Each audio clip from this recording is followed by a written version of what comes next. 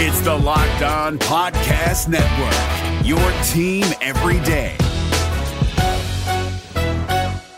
We're driven by the search for better, but when it comes to hiring, the best way to search for a candidate isn't to search at all. Don't search, match with Indeed. 93% of employers agree Indeed delivers the highest quality matches compared to other job sites, according to a recent Indeed survey. And listeners of this show will get a $75 sponsored job credit to get your jobs more visibility at Indeed.com/podcast. Just go to Indeed.com/podcast right now and support our show by saying you heard about Indeed on this podcast. Indeed.com/podcast. Terms and conditions apply. Need to hire? You need Indeed. Wilson, you sent the game-winning email at the buzzer, avoiding a 4:55 meeting on everyone's calendar. How did you do it? I got a huge assist from Grammarly, an AI writing partner that helped me make my point. And it works everywhere I write. Summarizing a doc only took one click. When everyone uses Grammarly, everything just makes sense. Go to Grammarly.com/podcast to download it for free. That's Grammarly.com/podcast. Easier said, done. Quickly to Wall. Wall measures. Beal gets open for three. Dagger! They don't have any time. Here comes Pierce with 5 seconds left. Pierce with 3. Pierce with 2. Pierce fall away at the horn. It's gone! Morris, Wall, Beal, and Gortat. Porter can't find anybody. He gives it to Wall. Morgan gets Bradley for 3. John Wall! What a shot! You talk about a pressure shot.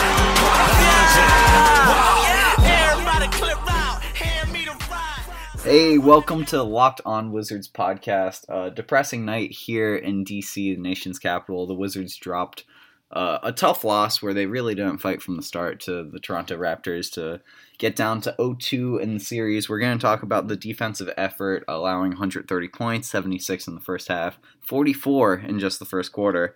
And we're also going to talk about Bradley Beal's struggles. He was 3 of 11 in only 25 minutes and had 9 points. Finally, we're going to talk about the debut of Ty Lawson. Great game. He hit 4 3-pointers, 14 points, 8 assists, just 1 turnover. So we're going to start with the defense, and our guest tonight is Devastated Wizards fan.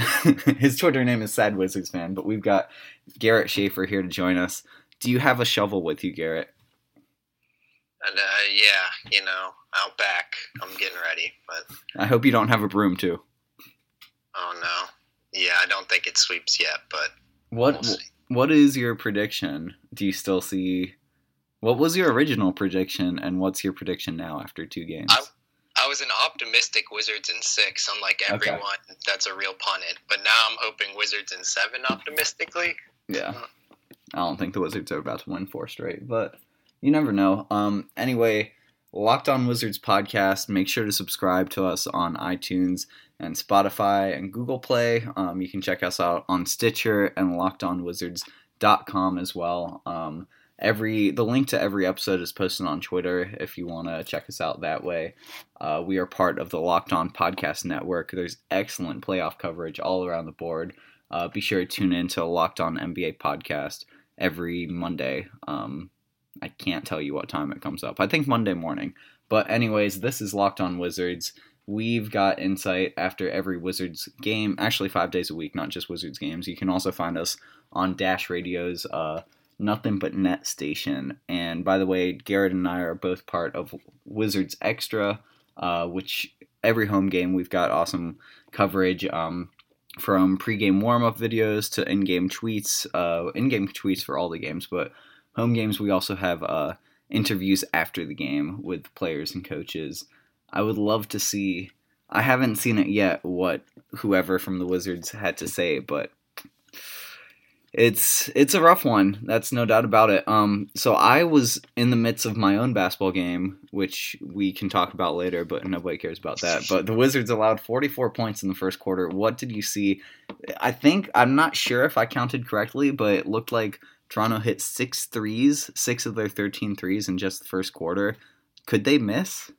No, I mean, it's like we forgot from game one that Toronto is good at shooting threes, and DeMar DeRozan returned to his three-point shooting form that he lost in the spring. Mm-hmm. And CJ Miles is a Wizards killer, as we all know. So, no, they could not miss in that first quarter. But also, the defense was just lax as compared to what Toronto was coming with. And did it have to do with matchups? Was it like exploiting Gortat, or would you just say like it was a poor performance altogether from the starters early in that first quarter? No, I mean, John and Brad picked up quick fouls. Brad's, a lot of his early fouls were like on shots, so he was giving up a lot of shot attempts there. But it was just, I mean, you can't put it on Gortat. He was out the game early. Yeah. It's just an overall poor performance in the first quarter. You can't give up 44 to anyone. The Wizards starting lineup, by the way, had 41 plus 9 is 50 plus 6, 56 points out of 119. Let's hope I did that math right. 29 and 12. Okay, well, I'll do this in my head later, but I'm pretty sure 56 is the total. After just, I think, 21, 22 points in the first game, the bench came to play tonight. 48 and 12 is 60 plus 3. 63 points off the bench. That's pretty solid. Oubre broke his shooting slump a little bit. He had 14. Mike Scott, they've got to give him some money over this offseason, for real. 20 points, 7 of 10 shooting, 4 of 5 from downtown.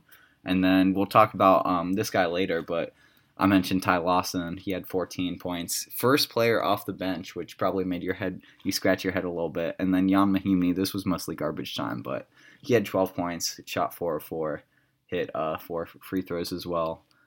Why do you think the starters came out so limp after, being down 0-1 and knowing that they had to steal one of these games to really keep the series competitive? What was it about the start of the game that kind of had you so puzzled?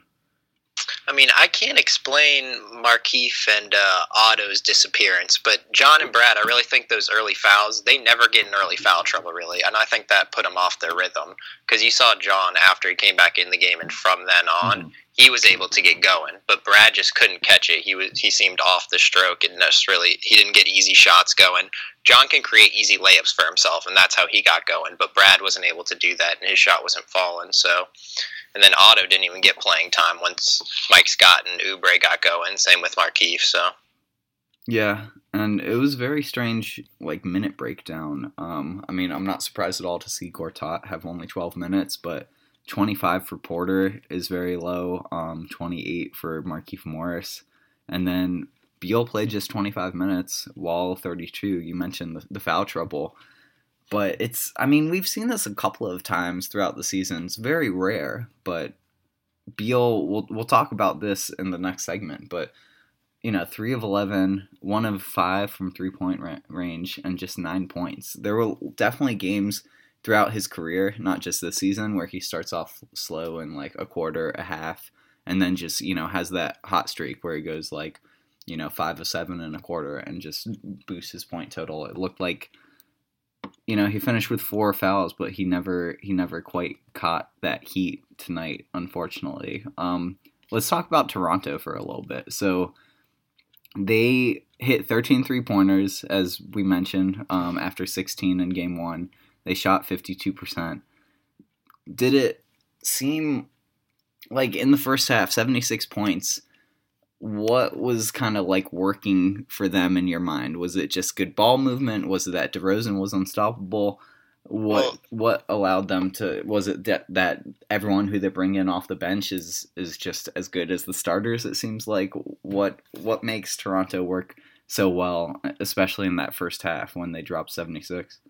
I will say tonight their bench didn't really carry them. If you look at the breakdown, the starters really did the job. Like Van Vliet, who every Wizards fan I'm sure was terrified of before the series started, has not even been a factor. Points, yeah, but it was really just the lax defense at the start. Unlike you'll see Toronto will run handoff plays at the top of the key, and the Wizards will be back off behind the three-point line, letting them get into their play, move all around the three-point line, do whatever they want. And once players like DeRozan, if his three-point shot gets going, it's like if John Wall's three-point shot gets going. Exactly. You can't stop him. So that pretty much just allowed all the rest of their guys to get going from that. Like, Valanciunas is going to get easy buckets when everyone breaks down on DeRozan. Ibaka is going to get easy buckets. And then I don't know what CJ Miles is on, but he can't miss a three. It's crazy. Yeah, Ibaka really frustrates me because I kind of thought his career was dead once he went to the Magic, and like he had some sort of role, but I thought like he tried to reinvent himself as a 3-point shooter. But, you know, games like tonight, he didn't shoot well. 4 of 11, just made 1 3-pointer out of 3 attempts. But those 3 blocks and 9 rebounds, one of them was on Beal, who obviously had an off night to begin with. But it's just makes me so envious, you know, that the Wizards don't have a guy who can play center and protect the rim. I guess you can say Mahimni is like a decent shot blocker, but he's not anywhere near as quick as Ibaka, and therefore he can't really play too much of the game. And then it's a very, I wouldn't say it's a soft defensive front court for the Wizards when they roll with Morris and Scott, because, you know, like you saw Mike Scott's hard foul on Kyle Lowry, and you know that Markieff Morris throughout his career, he's one of the toughest guys, but I just, you know, that there's no solid center position for the Wizards, and I think that's a little bit what it all boils down to. Do you feel like the perimeter defensive woes and ability to like let the Raptors make so many threes kind of boils down to like we can't jump out at them and overplay and things like that just because there is not really a second line of help? Do you think that plays a factor in the defense on the perimeter?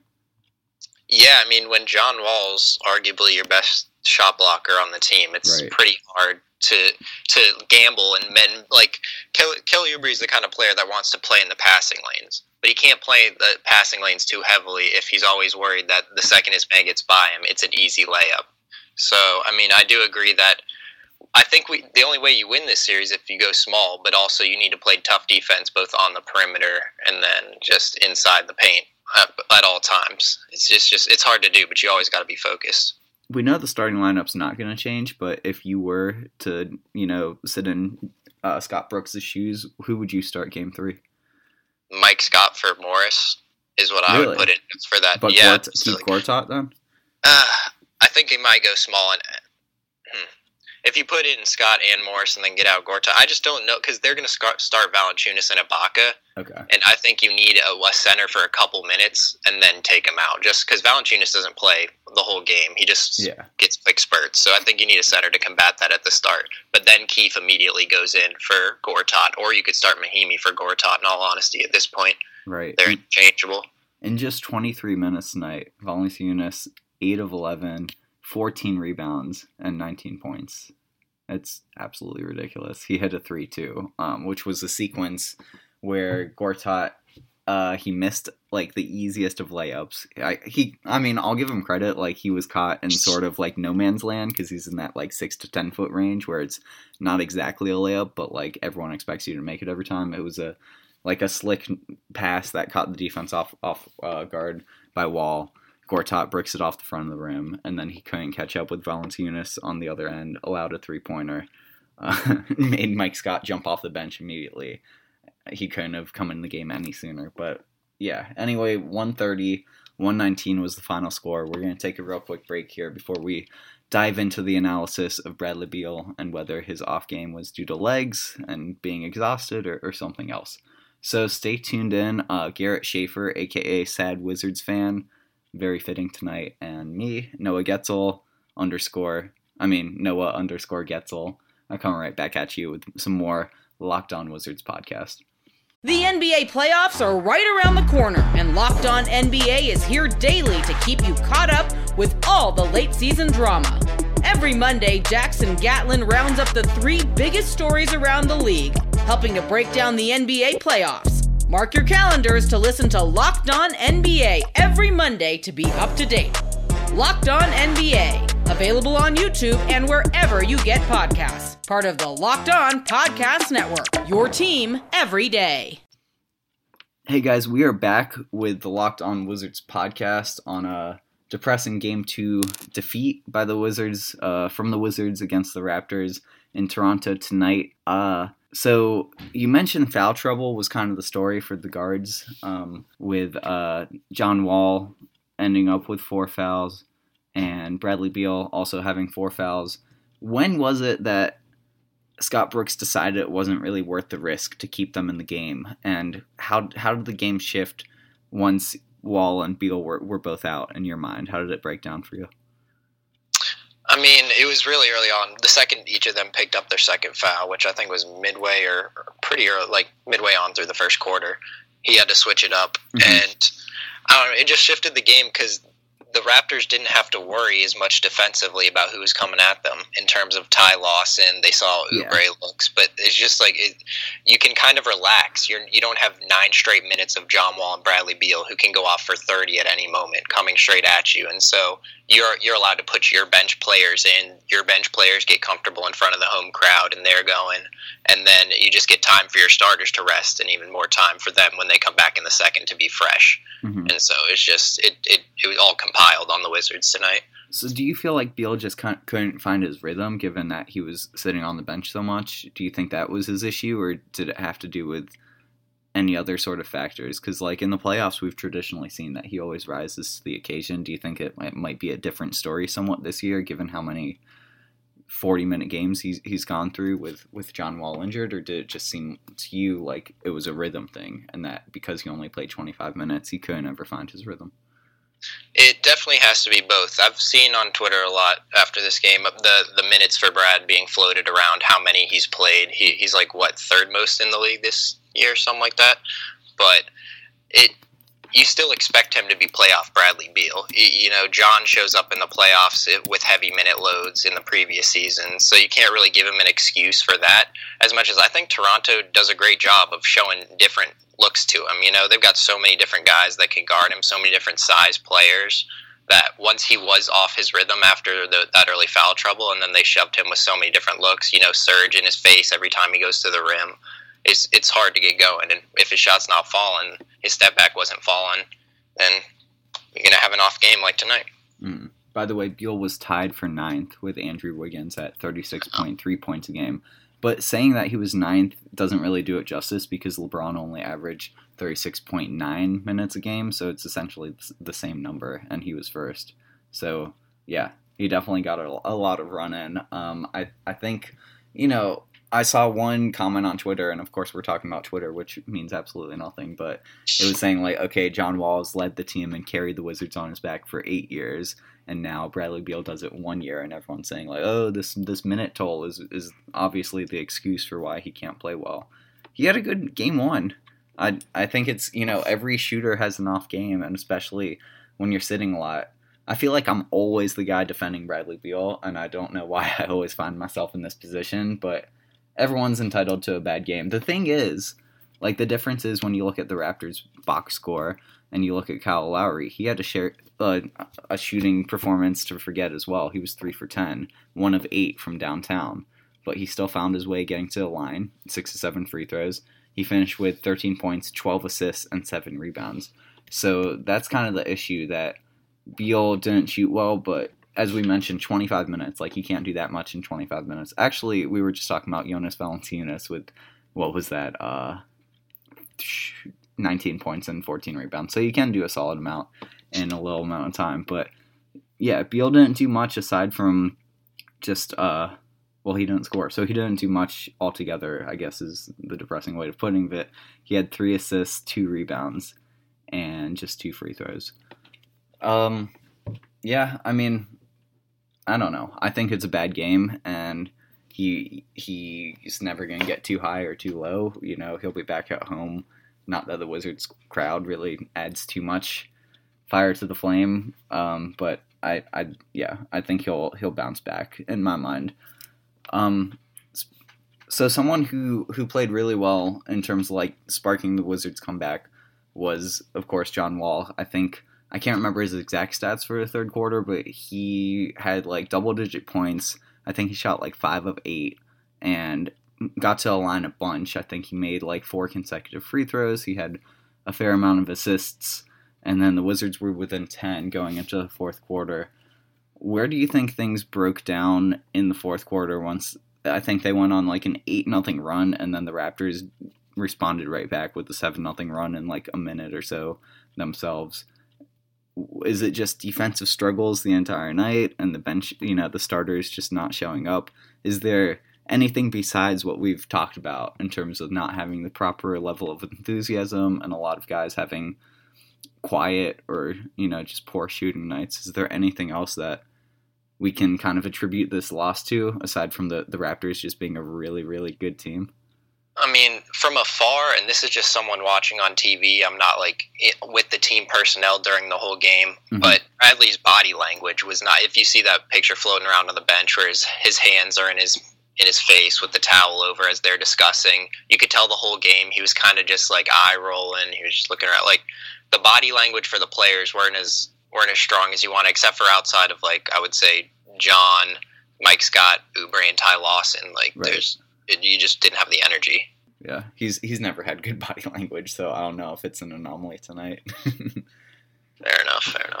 All right, well, we're going to take one more quick break, and when we come back, we're going to talk about the Wizards' solid performance off the bench, and if only the starters had more than, like, 60 points or whatever, like, it could have been a different ball game. Ended up just being an 11-point game. So we'll talk about the keys to Game 3 once we get back to DC, and kind of the surprise factor that Ty Lawson presented tonight after his expectations were very mysterious coming from his season overseas in China. So stay tuned. Garrett and I are going to be right back. The NBA playoffs are right around the corner, and Locked On NBA is here daily to keep you caught up with all the late season drama. Every Monday, Jackson Gatlin rounds up the 3 biggest stories around the league, helping to break down the NBA playoffs. Mark your calendars to listen to Locked On NBA every Monday to be up to date. Locked On NBA, available on YouTube and wherever you get podcasts. Part of the Locked On Podcast Network, your team every day. Hey, welcome to the final segment of Locked On Wizards here this Tuesday night after the Wizards dropped their Game 2 playoff game to the Raptors. Enough about the Wizards, though. In my game, I did something like much more embarrassing than anything the Wizards could have done. So we only had 5 players in my rec league. I was the 5th one. I had a horrible game to begin with. It was like 1 point and probably a fair amount of turnovers, who I didn't count, but a lot of them. And then I also got 5 fouls. And my 5th foul came with 10 minutes to go in the second half. It's only a 40-minute game. And I, had my team play 4-on-5 for the last 10 minutes. But aside from that, nobody really cares about my game. Let's talk more about the Wizards. Ty Lawson, 14 points and 8 assists tonight. He hit 4 3-pointers.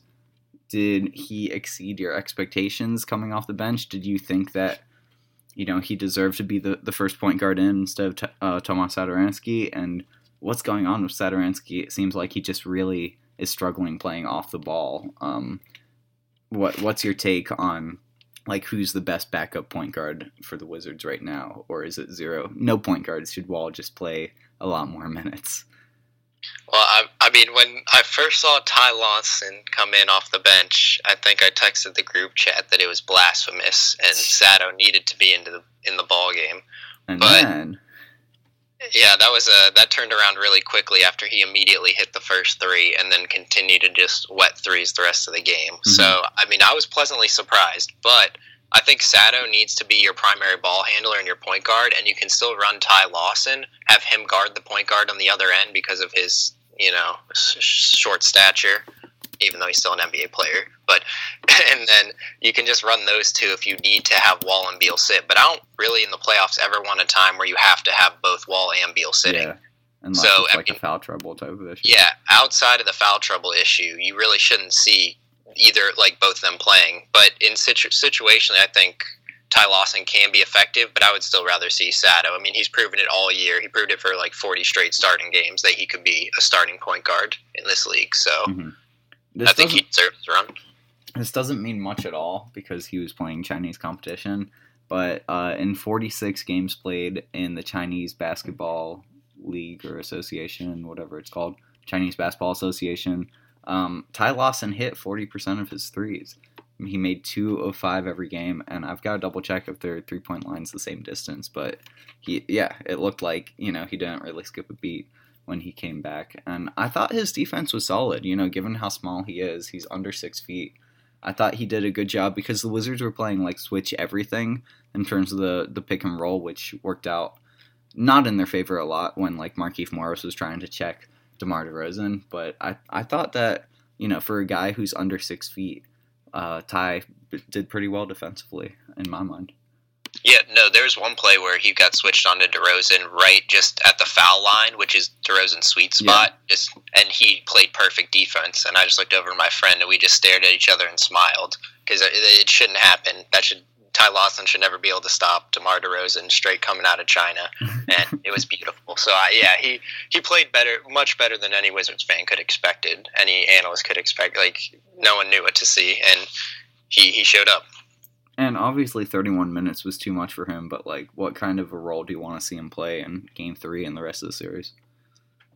I mean, he just needs to, if he can come off the bench and hit, 1 or 2 threes a game, really, he just needs he should only get 5 to 10 minutes, but okay. And then he just hits a couple threes, gets a couple shots off, spreads the defense. He could even play with Wall as backup. That looked really good in the third quarter when Beal was on the bench.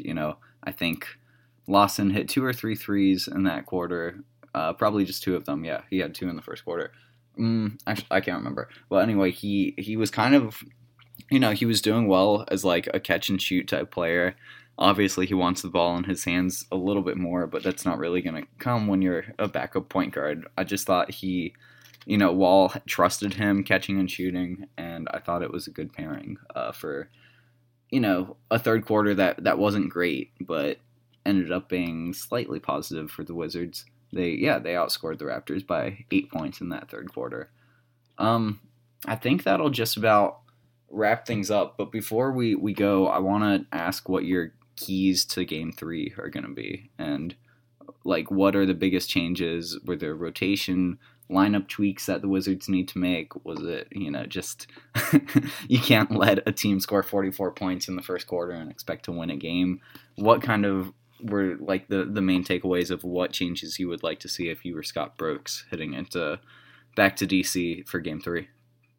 I would just like to see better 3-point defense, in all honesty. They didn't shoot great tonight, but they shot well when it mattered at the start, and once the team gets going like that, you can't stop them. So you just, especially the first couple quarters, you need to, at home, you need to get your crowd into it. You need to play strong perimeter defense, and I think that'll definitely help.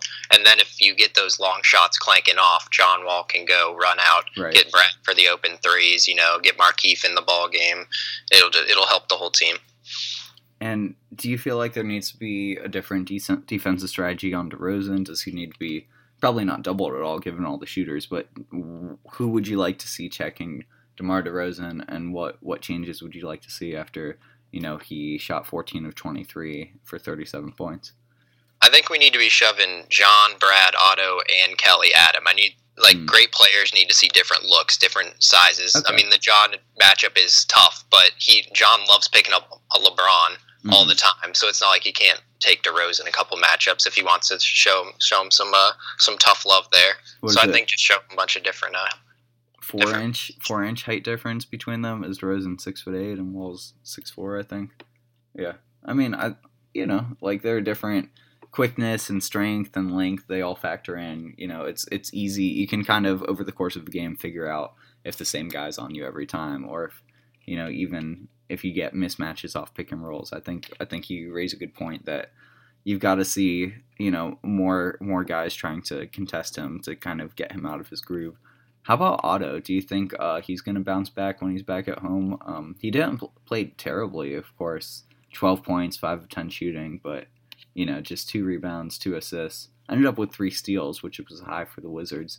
Do you feel like there's got to be another level of what he contributes for the Wizards to win, or can you live with a 12-point, 3-steal night from Otto? You could live with that if Markieff and Brad and Gortat were going, but you can't really. But we've seen this all year. Some nights since he's not a ball-dominant player, if they don't get him the ball, he's not going to get going. So we want Scott Brooks to get him more plays going. We want him to be more dominant, but I don't think that's going to change all of a sudden in the next game when we go home, even though it hasn't all 82 games, So it's another step he needs to take in his career, I think, that you might see next season, where he demands the ball in positions when he's... I mean, you can't shoot 5 for 10 and only shoot 10 shots. That's the problem. Right. Like, you need to keep shooting. You're our best 3-point shooter, arguably. So I don't think he'll show up, but he needs to, and you'd hope he does. Yeah, I mean, if anyone could show up or just not play at all, I would hope it's Marcin Gortat after 0 for 4 performance, 0 points, and just 3 rebounds. That's a different story. I don't think he's very happy in DC anymore, and I don't know how many more minutes he'll get, because I think you raise a good point that when Valanciunas is on the court, like he does rise to the occasion a little bit more, aside from trying to guard him on 3-pointers. But there's something got to change. I'm sure he's going to be a starter the rest of the playoffs, but yeah, 12 minutes is right around where I want to see his restriction moving forward. Garrett, thanks so much. Can you please describe all of these wonderful words that you have for your Twitter name? Are you changing it or sticking? No, Sad's how it is. Okay. Cool. Well, thank you guys for tuning in to Locked On Wizards. Make sure to check us out. Subscribe on iTunes, anywhere else where you get your podcasts. That's where you can find us. Once again, I am Noah Getzel, and we will be back on Wednesday night, so tune in for that. Thanks so much, and have a great night, everybody.